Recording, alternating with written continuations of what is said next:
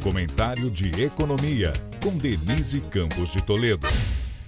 O IBCBR do Banco Central, considerado uma prévia do PIB, avançou 1,36% no terceiro trimestre. Foi o melhor desempenho desde o final de 2020, com uma alta de 2,93% no ano, até o mês de setembro, e de 2,34% em 12 meses. Vale observar que a variação de 0,05% em setembro veio após o recuo de 1,13% em agosto. Foi uma retomada.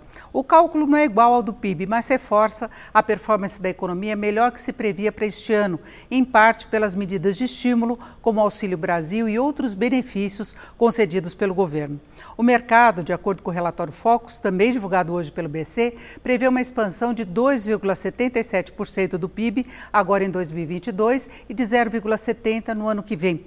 A perda de ritmo tem relação com inflação e juros altos. A projeção do IPCA deste ano, a inflação oficial, subiu para 5,82% e de 2023 permaneceu em 4,94%, nos dois casos acima das metas, o que leva o mercado a manter as previsões da Selic, da taxa básica de juros, em 13,75% neste ano e 11,25% no final do próximo. Juros altos jogam contra o aumento do consumo e da atividade. Além disso, se espera algum aperto fiscal, mesmo com as ampliações de gastos sociais e investimentos que o novo governo vem propondo.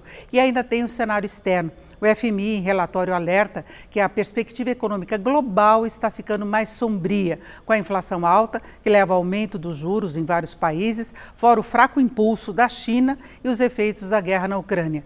O fundo ressalta ainda que os índices de gerentes de compras, que medem a atividade de manufatura e serviços, sinalizam enfraquecimento na maioria das economias do G20, situação que tende a trazer dificuldades maiores para economias emergentes e as mais pobres, sendo que esse cenário mais incerto vai pegar o Brasil num redirecionamento de rota em várias áreas, inclusive na econômica. Denise Campos de Toledo para o podcast do Jornal da Gazeta.